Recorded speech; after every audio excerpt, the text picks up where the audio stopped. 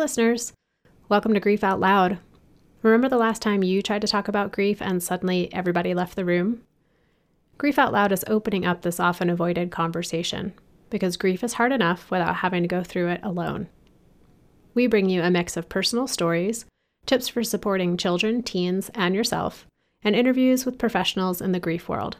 Platitude and cliche-free, we promise. Grief Out Loud is hosted by me, Jana DeCristofaro, and produced by the Dougy Center for Grieving Children and Families in Portland, Oregon.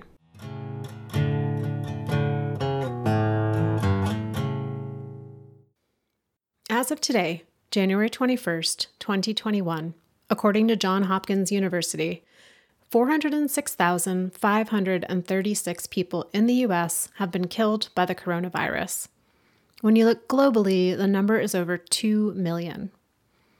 I recently read an article in The Atlantic that tried to quantify and give some context to these numbers. The writer spoke with a sociologist at Penn State who had collaborated on a model called the bereavement multiplier. This model estimates that for every person who dies, there are 9 people left behind to grieve. Given this, and 9 seems like a pretty low estimate, there are currently over 3.5 million people in the U.S. grieving family members and friends who have died of COVID-19. And that number is increasing every day, increasing and disproportionately affecting Black, Latinx, Pacific Islander, and other communities of color. Still, though, it's hard to really grasp what these numbers mean. Yesterday, I tuned into a memorial for those who have died of COVID. It was put on by Reimagine. During those hours, I watched as photos of parents, grandparents, partners, children, aunties, uncles, and cousins flashed across the screen. I saw their faces and read their names. As these images flashed, hundreds of other names were written in the chat. It was overwhelming. And it's these stories of people who have died, of who they were in the world, of what they meant to others, of how lives are fundamentally changed without them here. These stories are what help us to start to comprehend the toll of this pandemic. Today, we hear one of those stories. The story of Maria, a mother, loved and admired, who lived with ALS, Lou Gehrig's disease, for over a decade, and who died this summer alone in a hospital from COVID.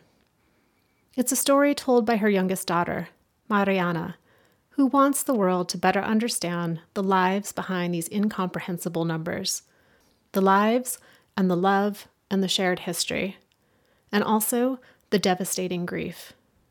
The grief of having someone die. The grief of having someone die while the world is locked in a pandemic, which is cutting us off from the rituals and cultural traditions that we turn to when someone dies. The grief of having someone die of a disease that is dismissed, downplayed, or even outright denied by some in our country and the world. Mariana, thank you so much for being part of Grief Out Loud and for coming on the show and being willing to share your story and to talk with us about your mom today. Thank you so much for having me, Jenna. It's a pleasure. So tell us about your mom. I know you're the youngest in your family and curious. I'm an only child, so I don't quite know what is a youngest relationship like, but what was your relationship with your mom like? Yeah, so my mom's name was Maria. She was a warrior. She was independent, strong, and she always said what was on her mind. And she was a woman of strong faith, humble, and she disciplined us when we needed it, but also gave us so much love. She grew up in poverty in a ranch in Mexico, and due to the lack of resources, the highest level of education she was able to complete was elementary school. And I grew up listening to stories of how she would walk barefoot for miles through dirt roads in order to receive whatever she could of an education. And inevitably, she wasn't able to complete school because she had to work in order to help my grandparents raise their family. And she immigrated to the US in search for a better life in her early 20s and worked hard to single-handedly raise 4 children. We were poor, but she made her home in Brownsville, Texas, a very loving one. She had 2 jobs throughout my childhood. During the day, she worked as a cook in a restaurant making tortillas and tamales, and in the evenings, she worked at an okra factory. She'd take us during the summer to work in the okra factory with her. And as a child, I hated it because we worked in a bodega with no AC, mosquitoes biting us, picking out the bad okra from the good one. And I remember asking her one time why she would take us there. And she said, so you can know how hard you have to work when you don't have an education. And that was enough to teach me the importance of an education. Being the youngest, I was very attached to her. Growing up, I didn't have my own room. I shared a bed with her, and I didn't get to see her as often as I would have liked because she was always working. But the times that we would spend together, I really cherished them. Sometimes she would go back to Mexico to visit her family for about a week. And I remember every time she called in to check in on us, I sort of just like cry on the phone and beg her to come back already. And then when I was 14, our lives changed. My mom was diagnosed with ALS, or Lou Gehrig's disease. And at the time, the doctor told her she had about 8 months left and for her to start putting her affairs in order. Being the youngest and depending so much on my mom, it felt like the ground beneath me just fell. My mentality changed. I had to grow up and become the parent and take care of her. And I knew that I had to cling to education more now than ever because it was going to be my only salvation. I couldn't imagine being on this earth without her. And I knew I had to slowly start detaching because I knew that she wouldn't be here for much longer. The years passed, and while she practically lost all of her mobility, she was still mentally there. She didn't depend on any type of feeding tubes or breathing machines or anything like that. It sort of just became our new normal. She never let her illness limit her because she always made sure that everything around the home was maintained well. And she even bought the lot next to our house, bought a fixer-upper home, had it transported across the city, and renovated it. And she became a landlord. And she did all of this from her wheelchair. And she was the best teacher I could have asked for. And so, with this just intense perseverance through her, through having ALS and through trying to figure out how to provide for you and your siblings while she has this illness, years go by, and then you get a call that your mom's been diagnosed with COVID, and wondering who made that phone call? How did you hear? What happened next? What did you do with the news? Yeah, so I was 2 days into the start of my grad program, and I got a text from my brother, my older brother, saying that he and my other brother and my mom had tested positive for COVID. And I knew what that could mean for my mom. I immediately wanted to grab my things and make the 5.5 hour drive to be by her side. But my brother told me it would be best for me to stay safe and stay in Austin. I felt hopeless and frustrated. I stayed in Austin, attending class virtually, and all I could do was wait, hope, and pray. And so how long then did your mom deal with COVID before things started to shift with her prognosis, and what happened next for you? It was about 3 weeks, almost a month, that she battled COVID. At first, my brothers were taking care of her at home, but then eventually when she started having breathing problems, that's when they decided to call the ambulance, and they took her. I still had hope that things would get better and she would make it through because my mom in my eyes was just the strongest person in the world. And even though I was a little scared because I knew that it wasn't looking too good because of ALS, I still somehow had this hope that she would make it through. But then when they started bringing up the conversation of ventilator or no ventilator, that's when I I knew that this could be it. And so how did you come to the decision to go from Austin, where you were living and in grad school, back to your hometown? There was a series of events. When the doctor said that my mom was on her last days, we hoped they would at least transfer her to a facility where we could see her through a window and bring her balloons on her birthday. The doctor said that she was too fragile to be transferred. And on August 4th was when the doctor said that there was nothing else they could do. And the next morning, I took the first flight home because I knew that even if I didn't get to see her or be there with her, I wanted to at least be in the same city when she passed. I was the only one out of her children who was still far away. She was put on hospice care at the hospital officially on August 6th. And my older brother begged them to let one person in to go see her. And we were desperate and terrified knowing she was alone. And on August 7th was when hospice made the decision around 8 p.m. to let one person in, but only that night. My siblings chose me to be that person, and I rushed to the hospital.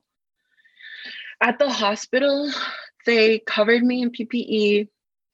They told me to make it quick in order to reduce my exposure. I spent about 30 minutes with her. She was asleep because they had given her morphine. I held her hand and I stroked her hair. I said some prayers for her. I felt her heartbeat and the warmth of her hand and sort of like engraved those in my memory. I basically just told her that it was okay, that we would be okay. I got my siblings on FaceTime and we sang her happy birthday because her birthday was going to be 2 days later. Having to do that, sing her happy birthday through FaceTime, was at that moment, I couldn't believe we were in that situation in the first place. I couldn't believe that this was reality, that this was happening, that we were having to do this. I made her some personal promises. I blessed her, and through my mask and face shield, I gave her a kiss. But it wasn't really a kiss because I had my face shield on me. I wish I could have given her a real kiss or truly hold her hand, but I had to be covered in PPE, and that was a whole nother feeling of helplessness. The next day, on August 8th, was when she passed away, a day before her 64th birthday and 4 days before my 26th. But I find comfort in the fact that she waited for me and she loved me so much that she fought COVID until I could be by her side and send her off with prayers and blessings. And I think that's love in its purest form. I know sometimes when we're going through something that's so intense and so painful, we might be vaguely aware of what we're feeling, but it's not until later that we really can connect with what our emotional state was, especially in something that's like, it's just all happening and you're just trying to get through it. Did you have a sense while you were there with your mom of an awareness of what you were feeling, and how has that changed in an understanding since then? I think I just sort of went into survival mode when it was happening. I sort of numbed myself. I knew that I had to be strong because my mom and I had had these conversations throughout the years, given her ALS diagnosis. And, I would tell her how scared I was for the day that she would no longer be with me. She always had this attitude of, you have to be strong. You have to find that reason to keep living. That is still what gives me comfort nowadays. I feel like I'm still in the middle of it and I'm still processing, and I've told myself that healing is a long journey. It's not going to happen in a year. I'm not going to be over it ever. I'm going to learn to move forward with it. I just take life day by day. I know that whatever I do with my life, it always has to be in her honor. And moving forward with that promise I made her of I'll always keep going no matter what. And I know we read in the newspaper and we see online how much COVID has changed how people are able to do the rituals that happen after someone dies, whether it's a memorial service or a funeral or a wake or a religious service. What did your family end up doing, and what was that like for you? Oof, I think that losing a parent is painful enough, but losing them during a pandemic is it just adds another layer of grief. First off, there was a 2.5 week wait time at the funeral home due to the number of deaths.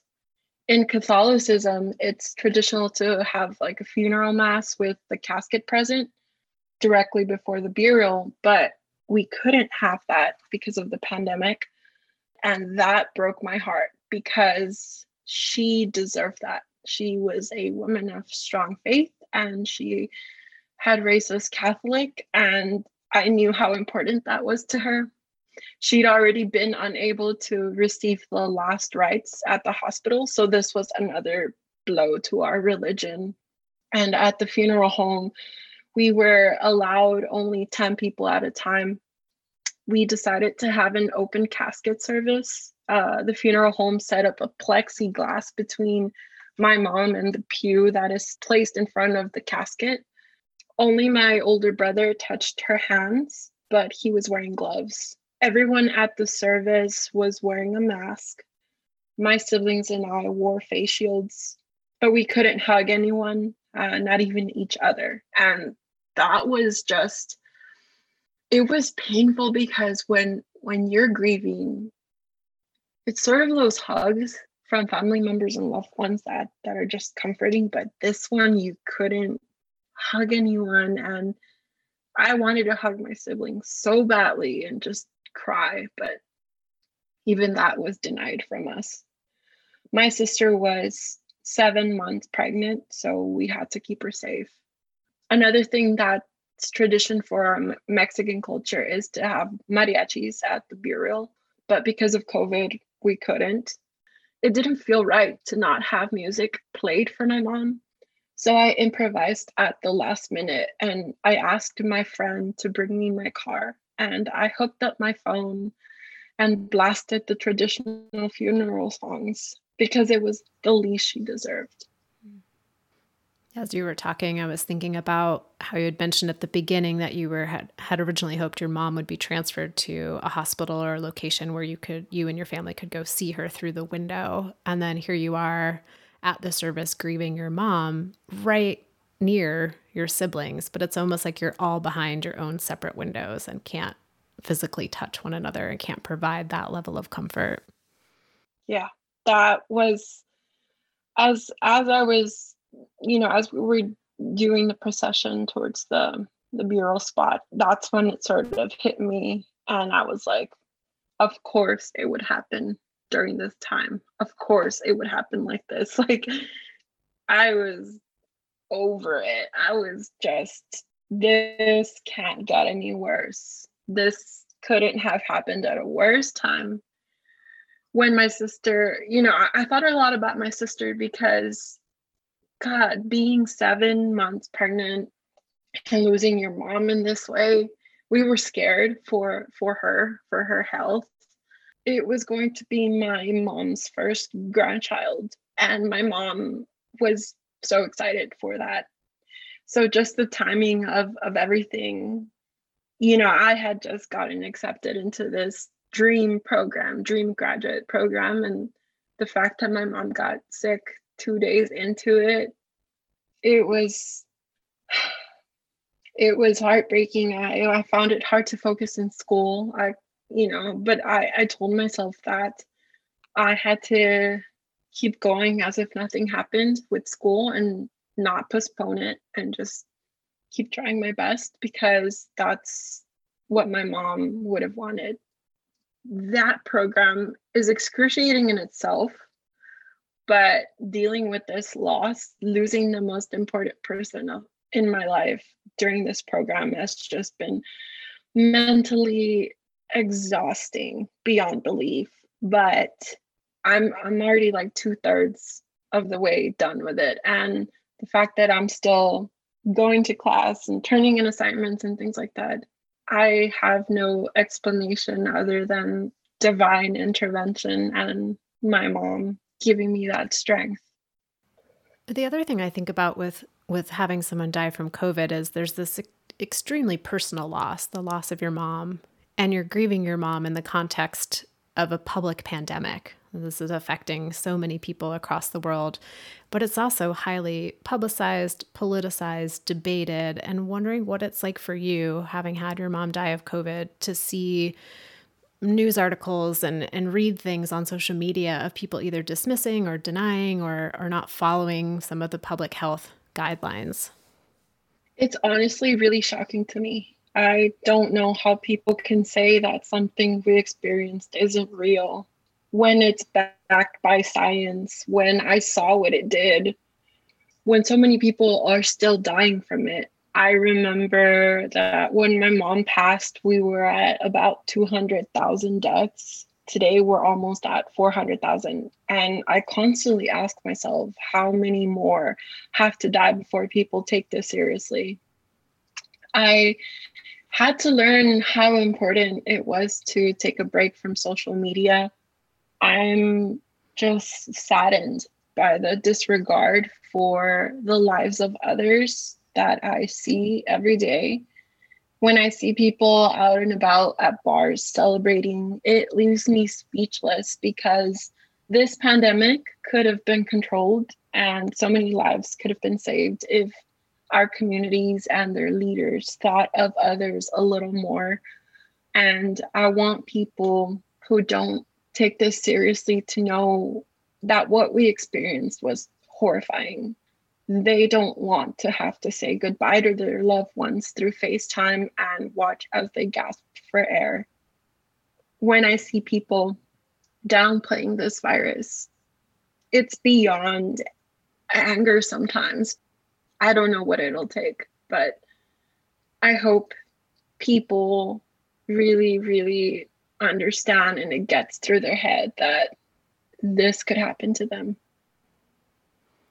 One thing I feel like I hear a lot is when someone contracts COVID or someone in their family contracts COVID, there's this kind of rush to figure out where did I get it? Who else was exposed? And wondering if that was part of your family's process and what that meant for you.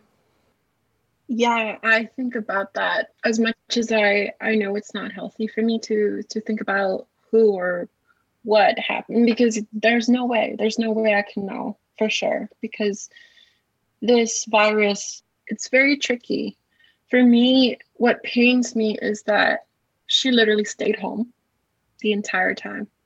The only people going into the house were my brother who lives there and healthcare providers. My brother took his precautions, and my older brother happened to be visiting from Dallas when it all happened. My brother from Dallas made sure he was negative before he went into the home. My mind has wrestled with, who was it? My mind tells me that it might have been a healthcare provider that brought it into the home, because there were several, like she had an evening one and then she had a day one. There is a lack of regulation in the home health agency industry, where there's a lack of PPE provided to the caregivers. The check-in process, they call the agency every start of the shift and they sort of say, hey, I'm not having any symptoms today. Okay, cool. And so then they're allowed to go into the homes of the patients. You know, my mind will want to point to that. But then again, like I said, I'll never know. And perhaps maybe that's the best thing, that I'll never know who, because if not, I would live with so much resentment towards one person, and I would never want that. And Mariana, since you and I first connected and talked about doing this episode together, you had another family member contract COVID, and wondering what that was like and how they're doing. Yeah, so we got some really devastating news towards the end of December that my dad had contracted COVID. And my dad is an older man. He's 86 years old. When he told us he tested positive, it was like reliving that nightmare. In my head, I was like, why? Why is this happening? Why is it targeting my family? You know, it's bad enough because unfortunately we live in a region in Texas that has been really hardly hit with COVID, which is the Rio Grande Valley.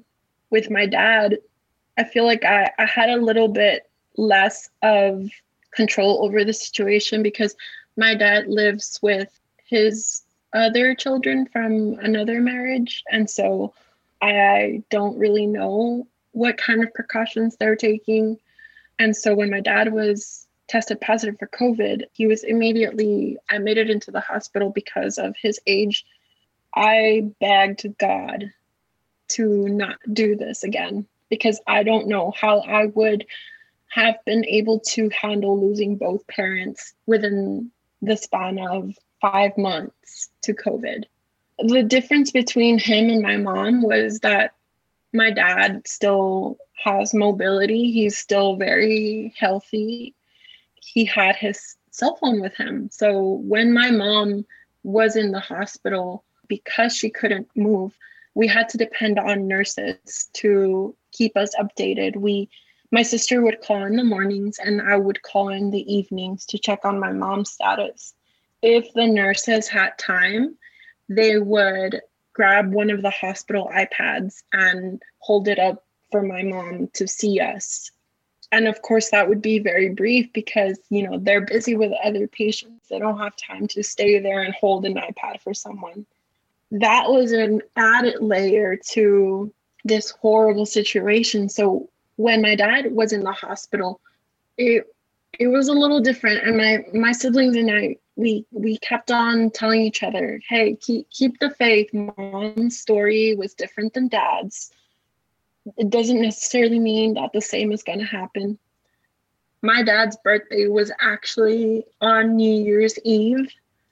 And I remember we all got on a conference call and sang happy birthday to my dad through the phone.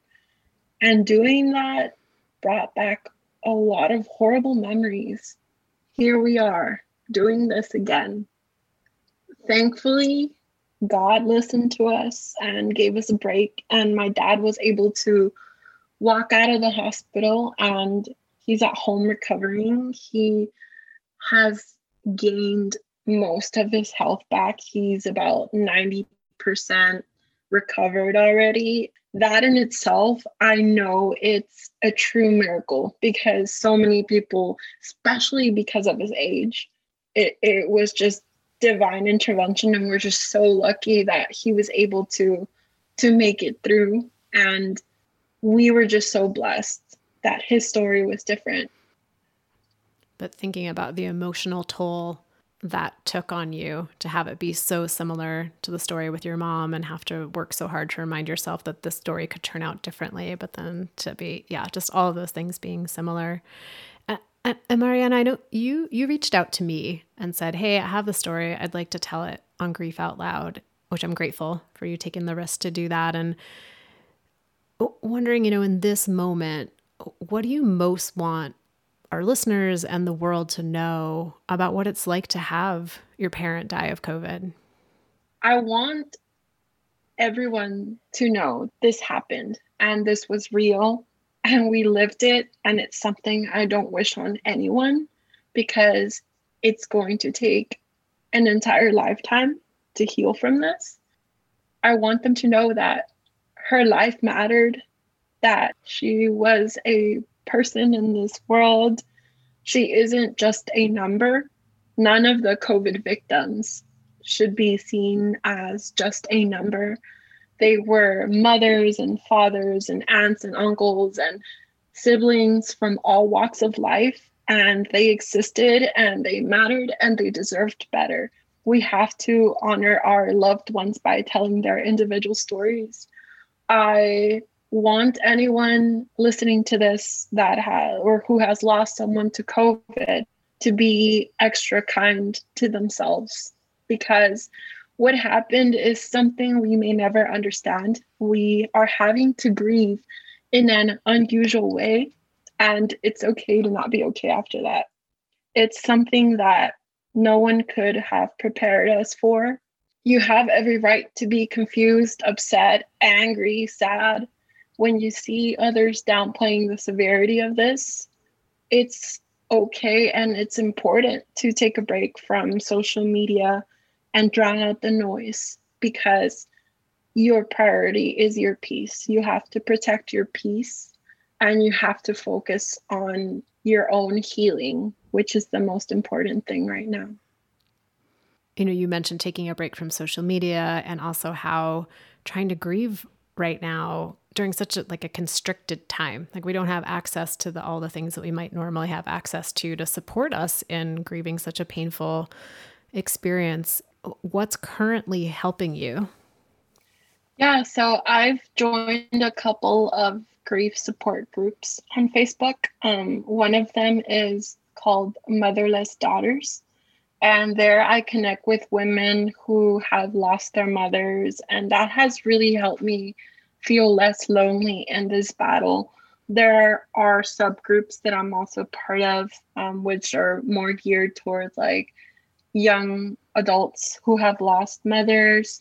There's one for young adults who have lost parents to COVID, knowing that there are other people my age, because, being so young and sort of not having my peers share the same experience can be very isolating at times. But being able to connect with other young adults around the world that have lost their parent in a very similar way has really helped me. I'm also heavily relying on my faith. Grief is extra heavy when death is viewed as finite, but I'm a strong believer that the separation is only temporary. And my mom was always my motivation to keep going. So when she passed, I thought to myself, who am I going to live for now? And the answer is still her, because I wake up every day and fight through life's challenges, because that is exactly what she taught us to do. Well, Mariana, I'm so honored to have had this conversation with you, while I also wish we never had to have this conversation. So I'm grateful for you to reaching out to me, and for taking a risk to come on the show and to talk about your grief and talk about your mom with me and our listeners. Thank you so much, Jana. I hope this story really helps heal anyone who's in the same situation, and also bring awareness and consciousness to our current situation, so that we may be a little more kind to each other. And listeners out there, I will put in the show notes some links to the groups that Mariana referenced, in case you are somebody who is in need of that type of support, or you know someone in your life who could use that type of support. Check that out in the show notes. And if you want to reach out to me directly, you can email me at griefoutloud@dougy.org. And that's also where to go to find any of our old episodes, dougy.org/griefoutloud. Thanks so much for listening, and we hope you'll join us again next time.